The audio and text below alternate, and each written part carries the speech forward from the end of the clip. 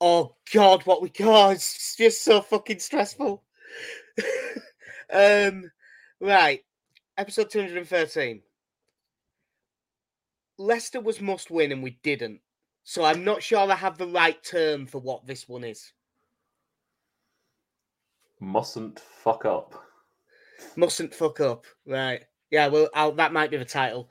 I'm Jack, joined by KC. We are doing this a lot closer to the game than we normally would. My fault, I've been sick all week.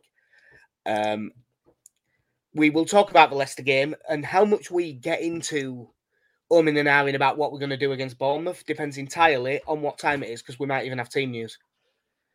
But we will start with the Leicester game. In the ground, this was infuriating. How about for the TV perspective, Casey? Incredibly infuriating. Obviously, there are certain elements of the game that you kind of miss out on. It was very hard not to see the gaping chasm that was the middle of our midfield and the space that Leicester continued to run into for a solid 25 minutes. Yeah. But yeah, got to protect those substitutes. Yeah, I know that we obviously this was points dropped. You're ahead for that long. You've got to win the game against a poor side. It shouldn't be a poor side. We've got a lot of good players.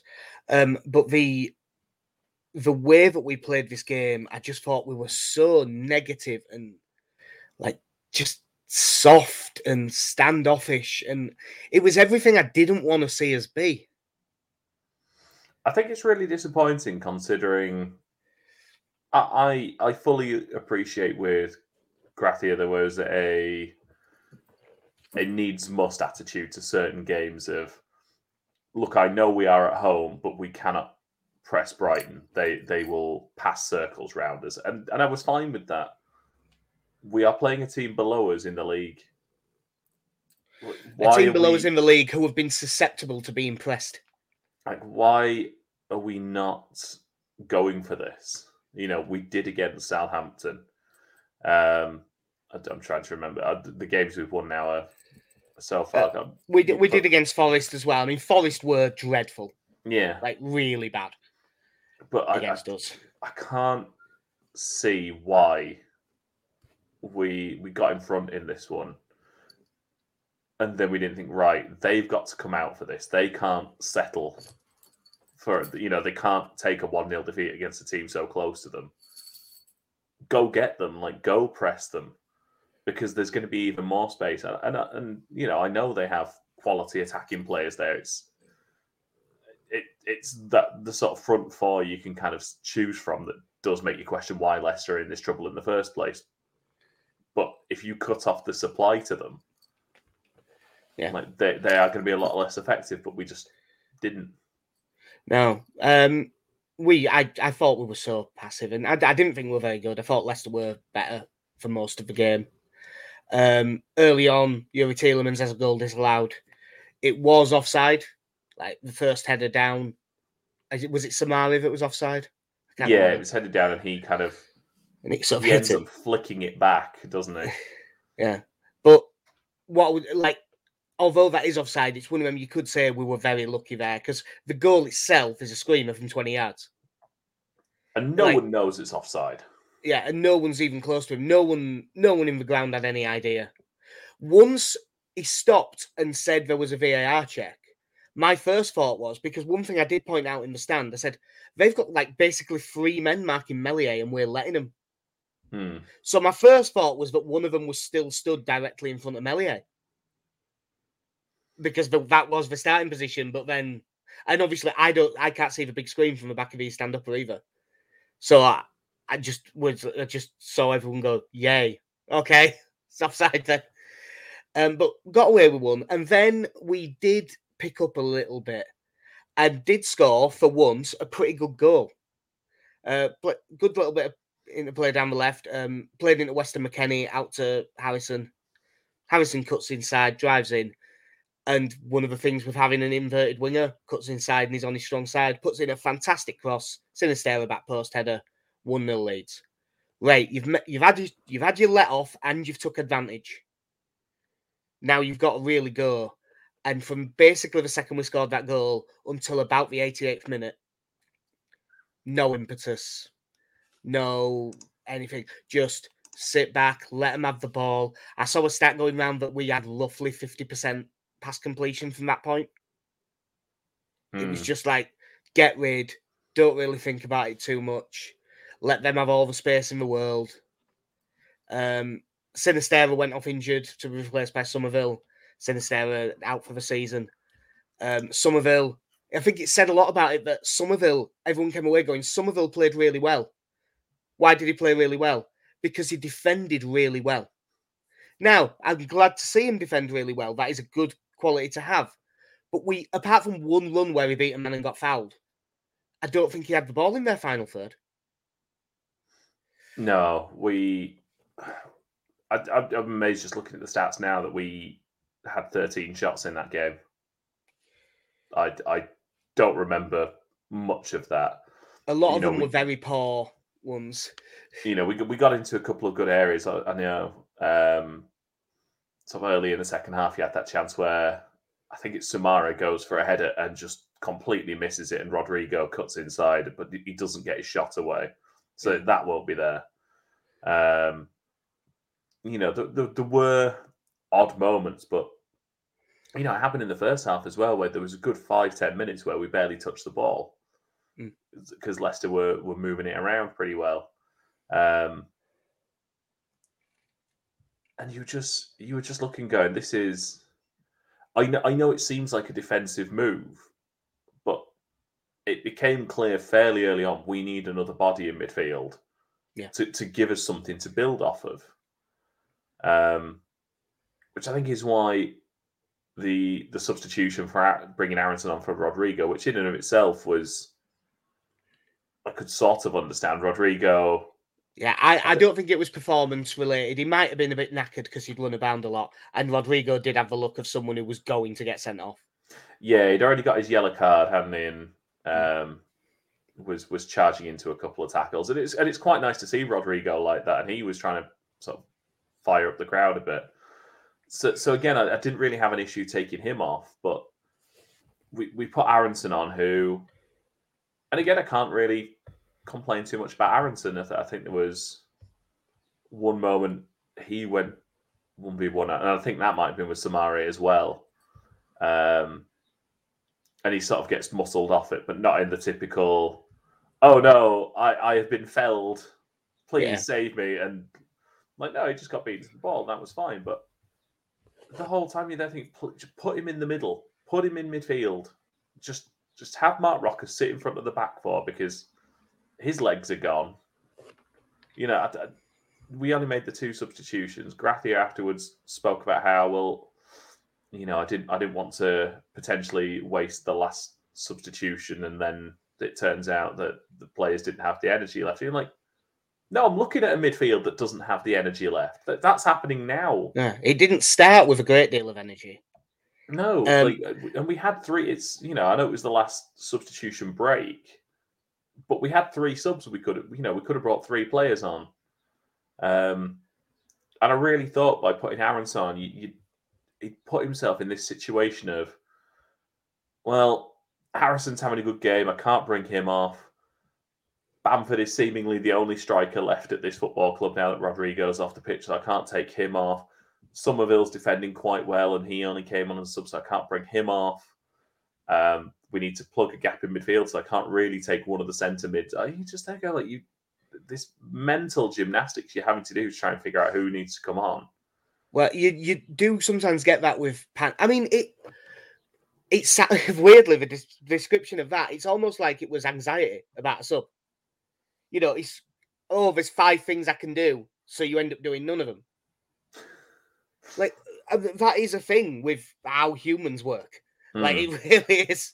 But I mean, everyone in the stand knew a sub need. The thing that really annoyed me with the lack of subs, there's 2 separate bits. There's the lack of subs, which implies he thought it was going well enough that we were going to hang on to a win, which means he wasn't watching the game. Because everyone could see they were going to score the way the game was going. And Aronson for Rodrigo, even though Aronson in and of himself did fine, you had two options there. You either bring on someone like Nonto and you go for it and you push up a bit more and you have bodies forward and you try and catch him and you try and get a second. Or if you are going to just sit back in the way that we did, bring on a third midfielder. Hell, bring on another defender. If we're going to sit and be completely passive and not press at all, then play 5-4-1 if that's what you're going to do. I don't want us to do that, but if you are going to sit and just defend, have extra bodies back. Because what happens is we're defending, but ending up with like a medium line instead of a low line, not putting any pressure on the ball. So what happens? They're able to play their way through and get in behind. Like, it's just, we neither shot nor got off the pot. Basically, is what happened. And this is the first one, because as much as we got battered by Palace and we got battered by Liverpool and we were crap against Fulham, this is the first game where I'm looking at it and going, I think this one is properly on Graffia. Like, there's no defence for those decisions. They were bad decisions. No, and unfortunately the warning signs were there. And I know there were a couple of offsides, but they kept breaking through. Yeah. It's the fantastic double save that Meslier makes where the rebound is smashed into his chest. Yeah, I think that it was given offside, that second one, but Meslier wasn't to know that. No. It was a cracking save. But the fact they were getting into those positions constantly, you just knew it was going to come. So by the time the goal comes, which comes from, if I remember rightly, our throw-in about 10 yards into their half, and our back line's on the halfway line.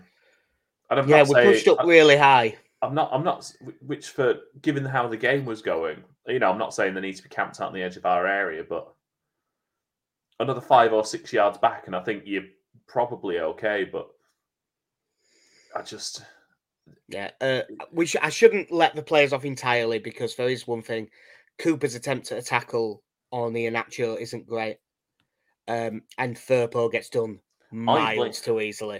I haven't seen the injury news, so I don't know how badly affected Iheanacho was by the injury he picked up. But it looked like his groin. That man did his groin and still played a through ball. Yeah, our players a lot of the time can't do that when they're healthy. But yeah, it breaks down. Iheanacho limps, but manages to admit. Actually, he played a ball that was about 5 yards short, which is why I was annoyed at Firpo. Because Firpo could have got there, and if he couldn't get there, it was far enough out. He ain't going to get sent off. Just clean out Maddison. Yeah. It'd have been a yellow. It'd have been a yellow with an appeal for more, but it'd have been a yellow. And, again, the danger goes because for some reason James Maddison's set pieces all night were terrible. Goes back, so that's 1-1. Jamie Vardy, really good finish. They're pushing up. We're starting to push out a bit more. We get caught again. Jamie Vardy has a goal disallowed. He has no reason to be offside. None whatsoever. It was terrible forward play from Jamie Vardy. If he engages his brain for 2 seconds, he stays onside and they win that game. The cheek of that man to start wagging his finger at the linesman, telling him, no, there is no... It's like, no, you were a mile offside. I think it's because he couldn't believe that he'd done it. No, I'm good at timing runs. It's what I do. Because we had a really good view of it from where we were in the stand. Even under that much stress and everything, every lead time just went, that's offside. And just didn't react. It was fine because he was so far off. See, that was the thing, because obviously for me, watching at that sort of camera angle as well, and then the confidence with which he runs away saying that's not offside, the doubt sets in going, have we really given him that much space in the middle? No, fortunately we had that. I'm literally just looking at the Leicester goal now. Iheanacho wins it just before the halfway line. There's 1, 2, 3, 4, 5, 6, 7, 8, 9, 10. Every single outfield player is on that side of the pitch, but there are only 2 Leeds players between the ball and the goal.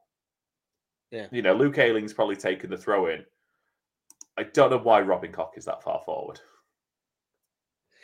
Our centre backs have had a thing lately on throw-ins, both sides, for sort of gambling and not getting anywhere out of it. I wonder if that is instructive then, because it has had a few times. Yeah, just a poor goal to give away. But we did then, in about, I don't know, the 88th minute, wake up a bit. We need to get 3 points here. This game's important.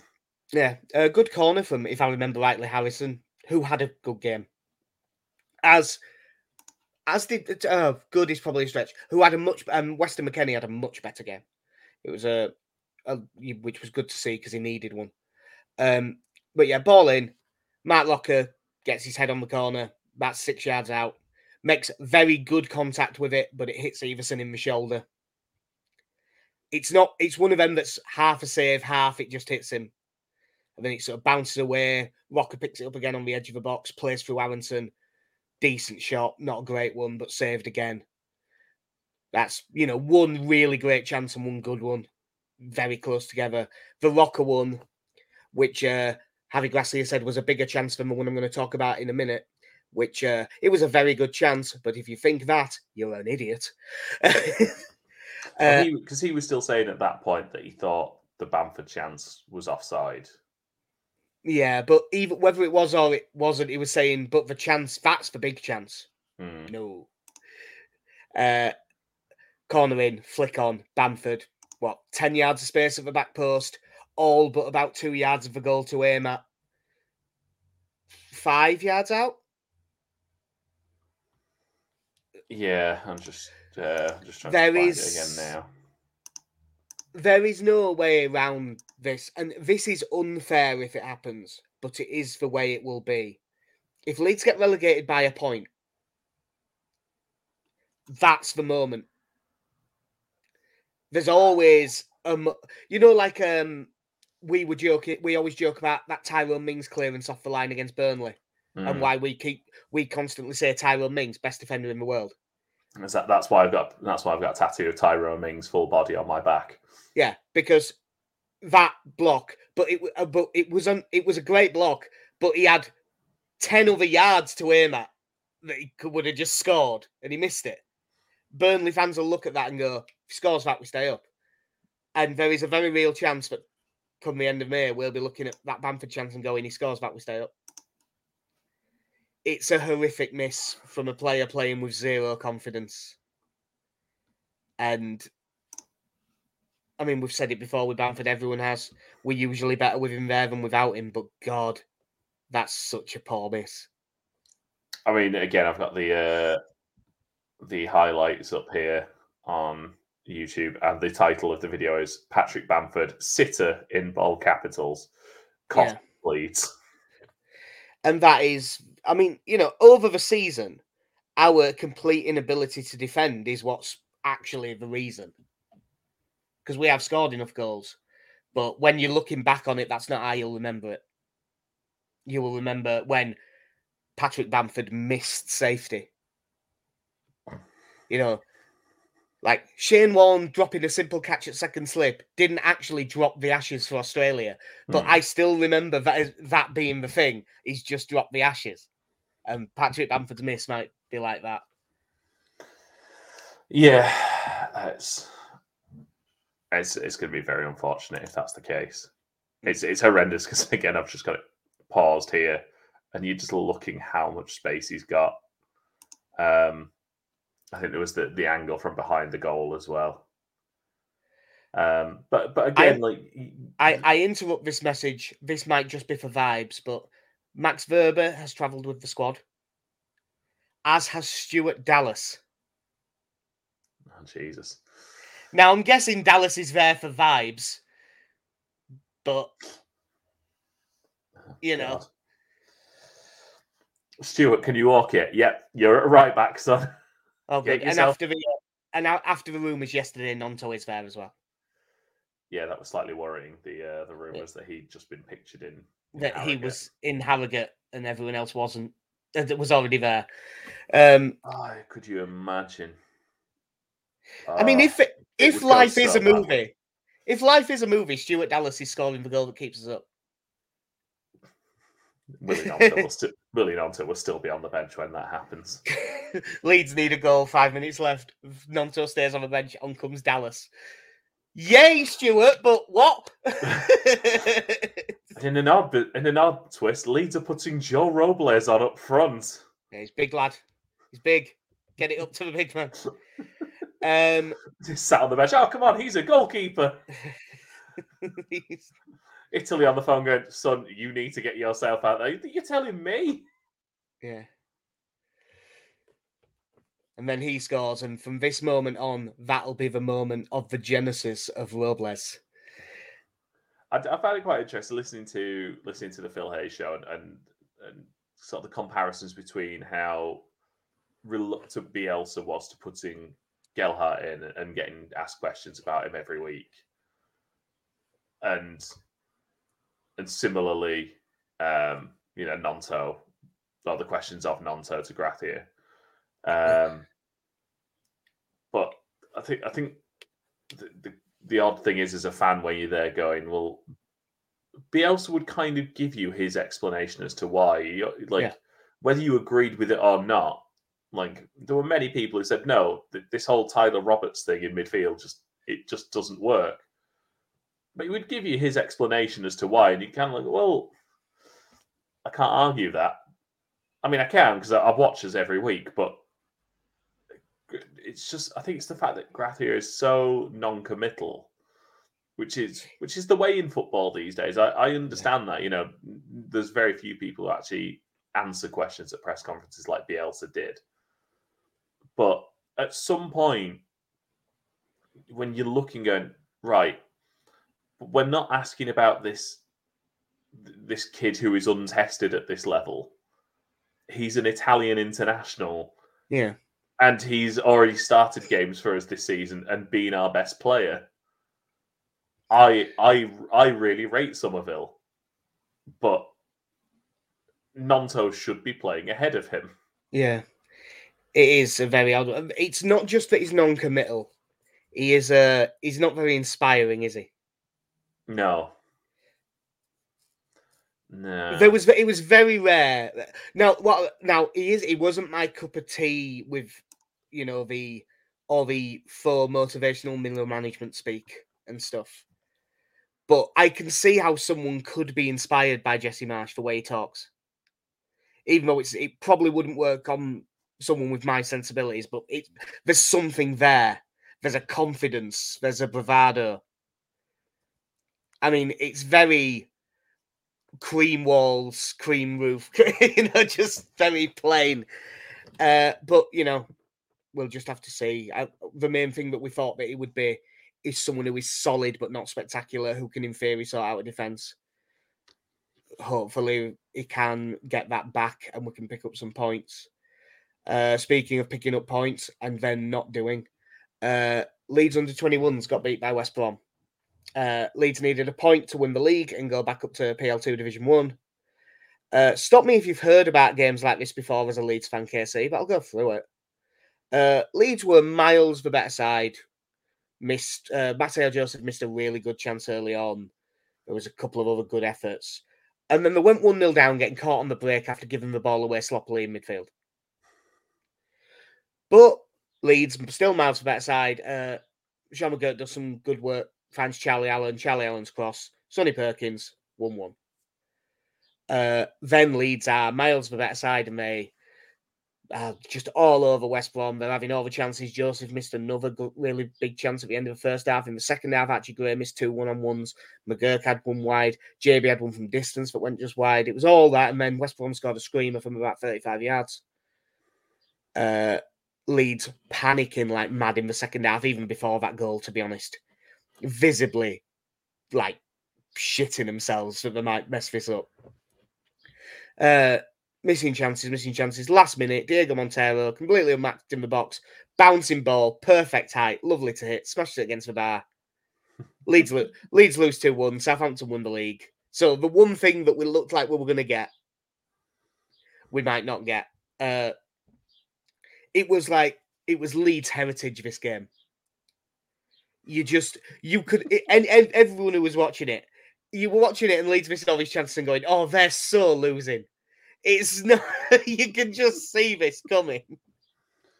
This is Wigan all over again. Yeah, it was very 10-man Wigan. It wasn't quite that. The difference is, I suppose, we actually had some chances, whereas against Wigan we just had loads of shots, but none of them were chances. Yeah.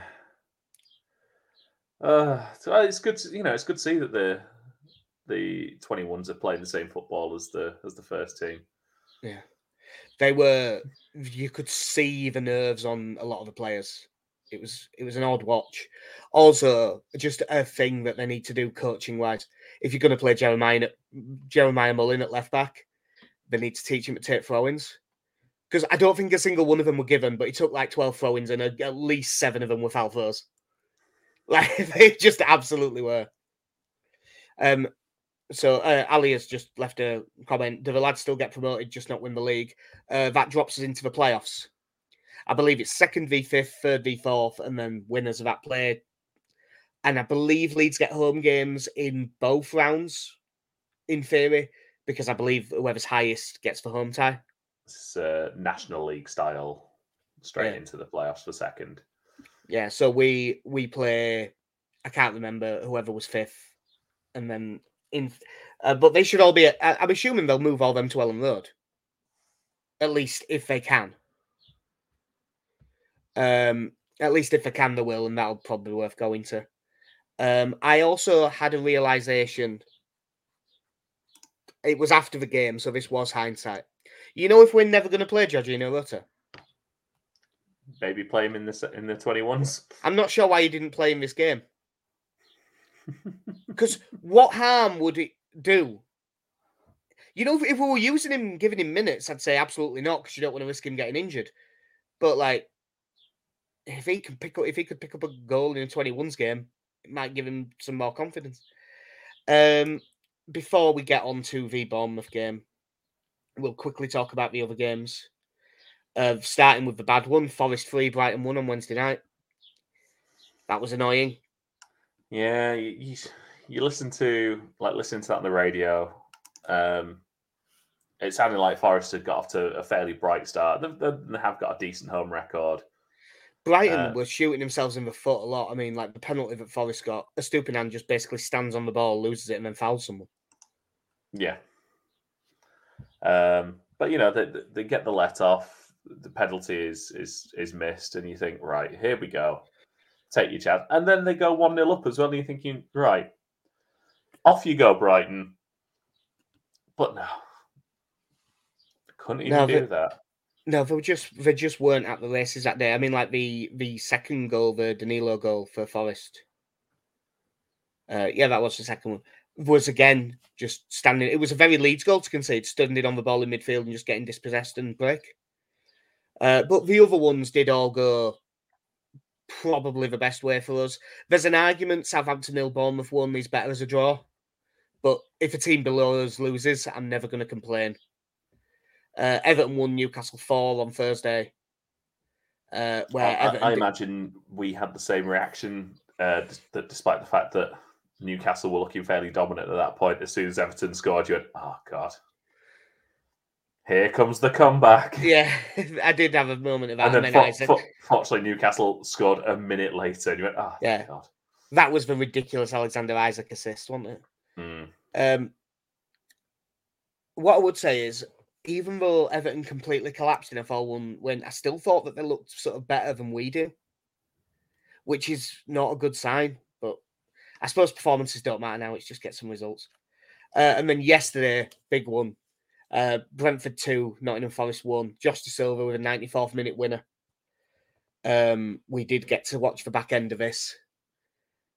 We needed that desperately because Forest's next game is Southampton at home. So I think Forest are getting 3 points in the next game. We needed them to lose this one. Yeah. And especially at this point of the season when you're seeing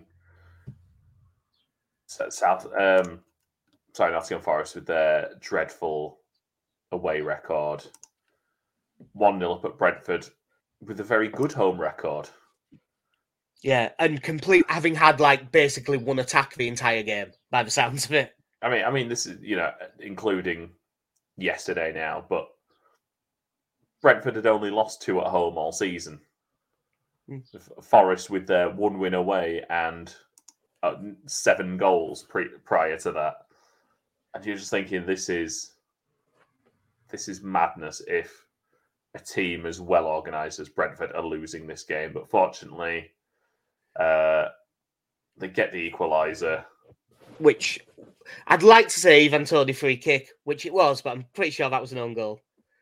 Yeah, it's very poor goalkeeping as we ended up watching at the time. And at that point, I was like, right, I can live with a point here. I can live with that. It's not great, but and then beautiful, beautiful Brentford. Never had an issue with them. Always liked Thomas Frank. Yeah, Thomas Frank's not a bell end at all, is he? Yeah. In fairness, I think Thomas Frank would probably take how we feel about him. He's a really good coach. He's just a bit of a bell end. Yeah. Like, it's not like we're saying he's shit at his job. And then obviously we had the agony of watching the offside decision on that, and VAR taking 2 or 3 minutes to go over whether it was offside at all, and you just think, this is awful. Yeah, because it did look offside, didn't it? But it wasn't. I'm so glad we learned from the lessons of last season to not get ourselves in this position again. Yeah, remember it. We can't go down. It's impossible. Adam Forshaw's back. Look, see. Yeah. So that result just made it all the more clear to everyone, even though everyone already knew, we've got to win today. Also, on Monday night, Leicester play Everton, which might be a bit interesting. So on to Bournemouth. McKennie's quote-unquote mate has just tweeted a load of emojis, so I'm wondering if he's been dropped. But by the way, one of those things I really hadn't noticed, Everton have only won 1 game away from home this season. They've only scored 2 more goals than Forest. Yeah. So they did get a draw at Ellen Road, though, didn't they? Yep. Yeah.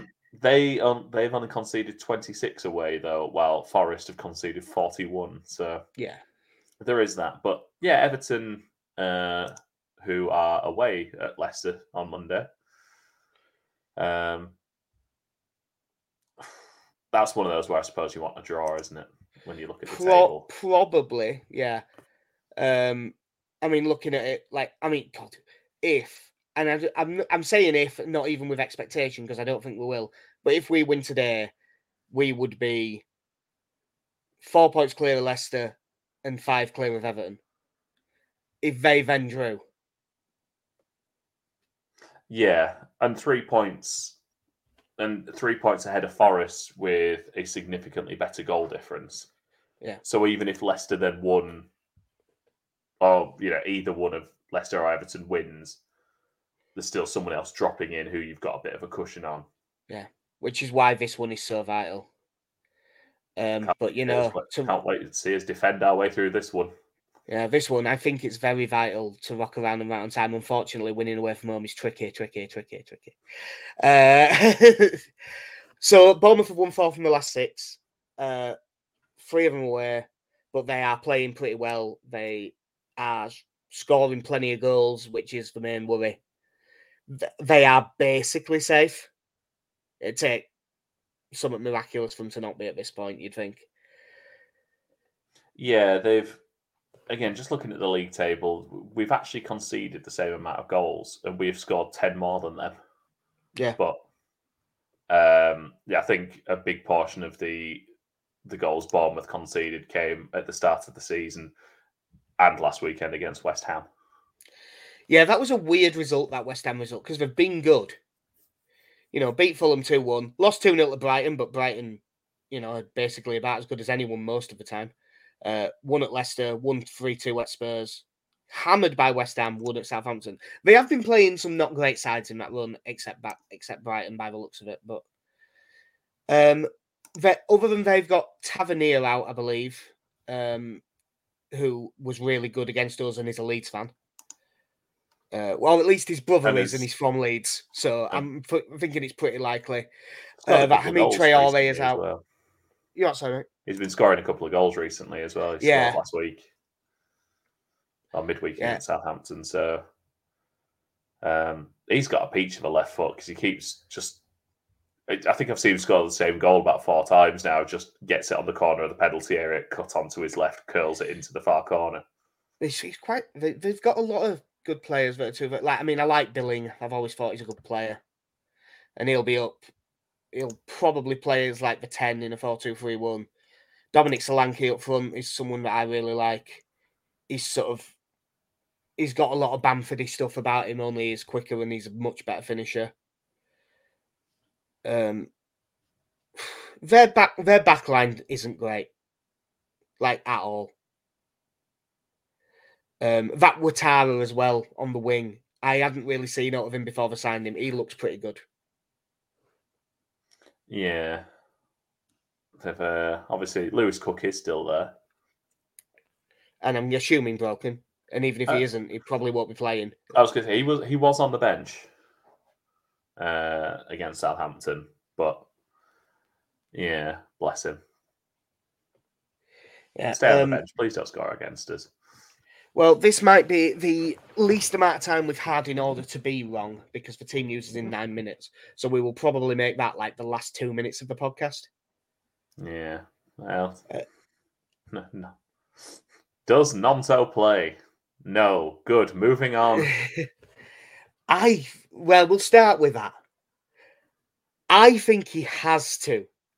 Now that Sinistero is out, who has been our main goal threat for the last 5 weeks, I think he has to start Nonto on the left. You're going to it's Somerville, right? It's absolutely Somerville. The fact that Willie Nonto never even got up from the bench when Sinistero got injured, I feel like it tells us. And again, if I've never quite understood when you get managers like, well, I don't want to say who's not fully fit or anything like that because it's giving the opposition information. Like if Willie Nonto isn't fit enough to play, that's fine. I don't know why he's been on the bench for a number of weeks, but that's absolutely fine. One of the few strengths of this team is we have got quality wingers. So to say that Nonto's not out, but Somerville and Harrison will play is fine. You're still putting out 2 decent wingers there. But if he's not even fit enough to come on for the last 10 minutes against a team below us in the table, why is he there? You see, I don't think Graffier's lying about it. I think he's fully fit. I just think Gracia doesn't fancy him. Just straight up does not fancy him. There's something... Well, Michael Brown, there is something going on behind the scenes with Nonto and Gracia. I don't even think it's behind the scenes. I think we're seeing the scenes, and he just don't rate him. I think he's wrong, but I almost wish he'd come out and just say that. Just like, if it's just... Because I know that he's saying, look, I think there's lots of good players and I pick the team, which is right. As much as I disagree with him, it's on him. He can pick whatever side he wants. But I'm just failing to understand it. It's just at this point looking and thinking whatever way you look at it, how him and Ruta don't get on in matches at this point, but Brendan Aronson, who is woefully out of form, but he continues to get game time. Yeah, and I understand there is a logic to if Brendan Aronson is one of the best in training, he's got the best attitude, he works really hard, and he does well in training. I understand that to an extent, but at some point you got to go, right, that's grand, but when you play him in a real football match, it's not going well. Yeah, they still picked Shares, didn't they, when he was out drinking because he was so good. Yeah. People still pick managers when he was in form still pick Balotelli because he's really good. It sort of works more the opposite way. Do you think there'll be any changes elsewhere on the pitch? Obviously, someone comes in for Sinistera. Verba, although he's gone with the squad, he definitely didn't train until yesterday, so you have to assume he's not going to start. No, I don't think I'd drop Cooper. there's an argument to dropping Firpo again, I suppose, and just trying to be as solid as you can at the back if Ferber is fit enough for it. But again, I question the logic of putting someone in who's, putting someone into a position where they have to get up and down the pitch when they're not fully fit. Like, I think he'd be better off playing in front of the back four. Yeah. And literally just sitting deep. I still think that there is a chance that we see three midfielders, but if we see it now, it'll actually make me more annoyed that he didn't make that change against Leicester. If he was to do it, I think we stick with the 4-4-2, the 4-2-4, whichever way you look at it.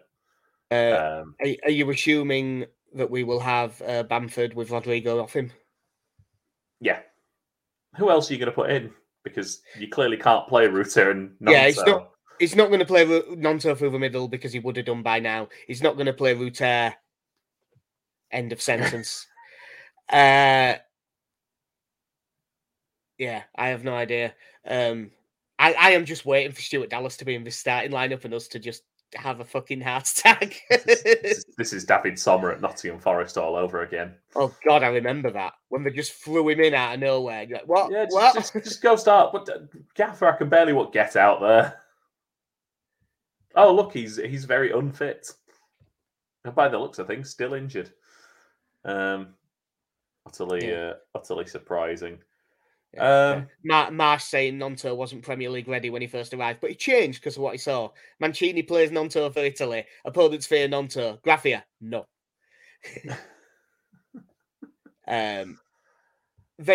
One thing with Bournemouth is they switch between a 4-2-3-1 and like a 3 at the back with wing backs. We don't really do tactical flexibility, but I'm certain because of the way they've played, I think Ayling will play anyway.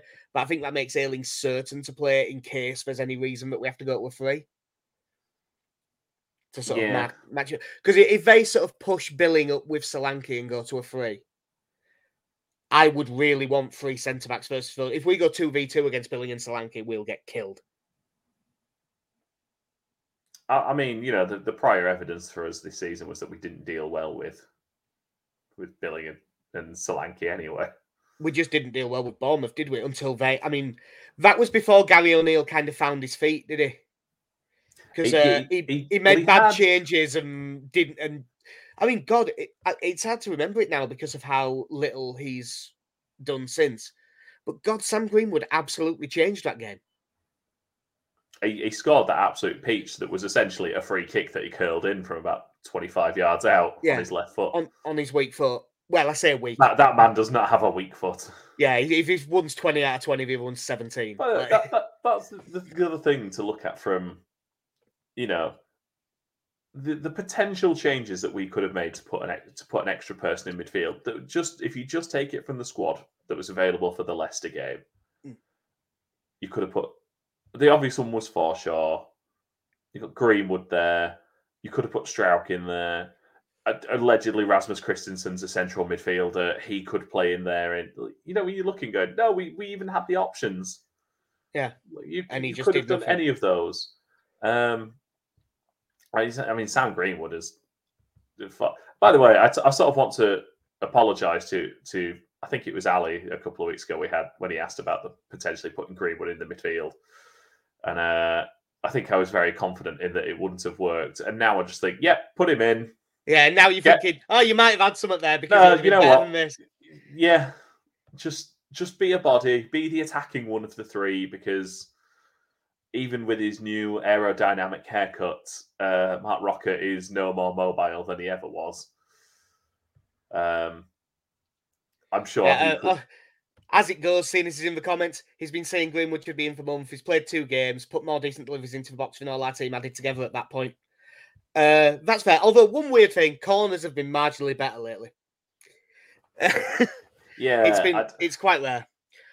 Before the team news comes out, because it's good to have it for the bets, but it's only fair. Before the team news, KC, can I get a score from you? I'm gonna say we win 2-1. 2-1 win. I'm going for a 1-1 draw because I just don't have faith anymore. I have lost all the faith. In fact, my bet, by the way, is refreshes Twitter. The team news isn't there, even though it's time. Great. my bet is also completely non-reliant on team news anyway. So because I've gone so conservative. Right, Meslier in goal. This might have been why people were confused.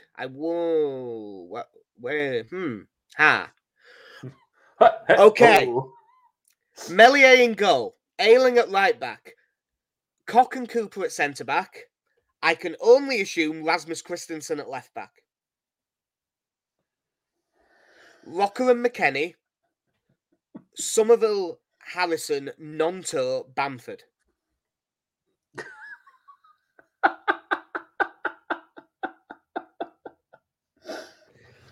Why not now?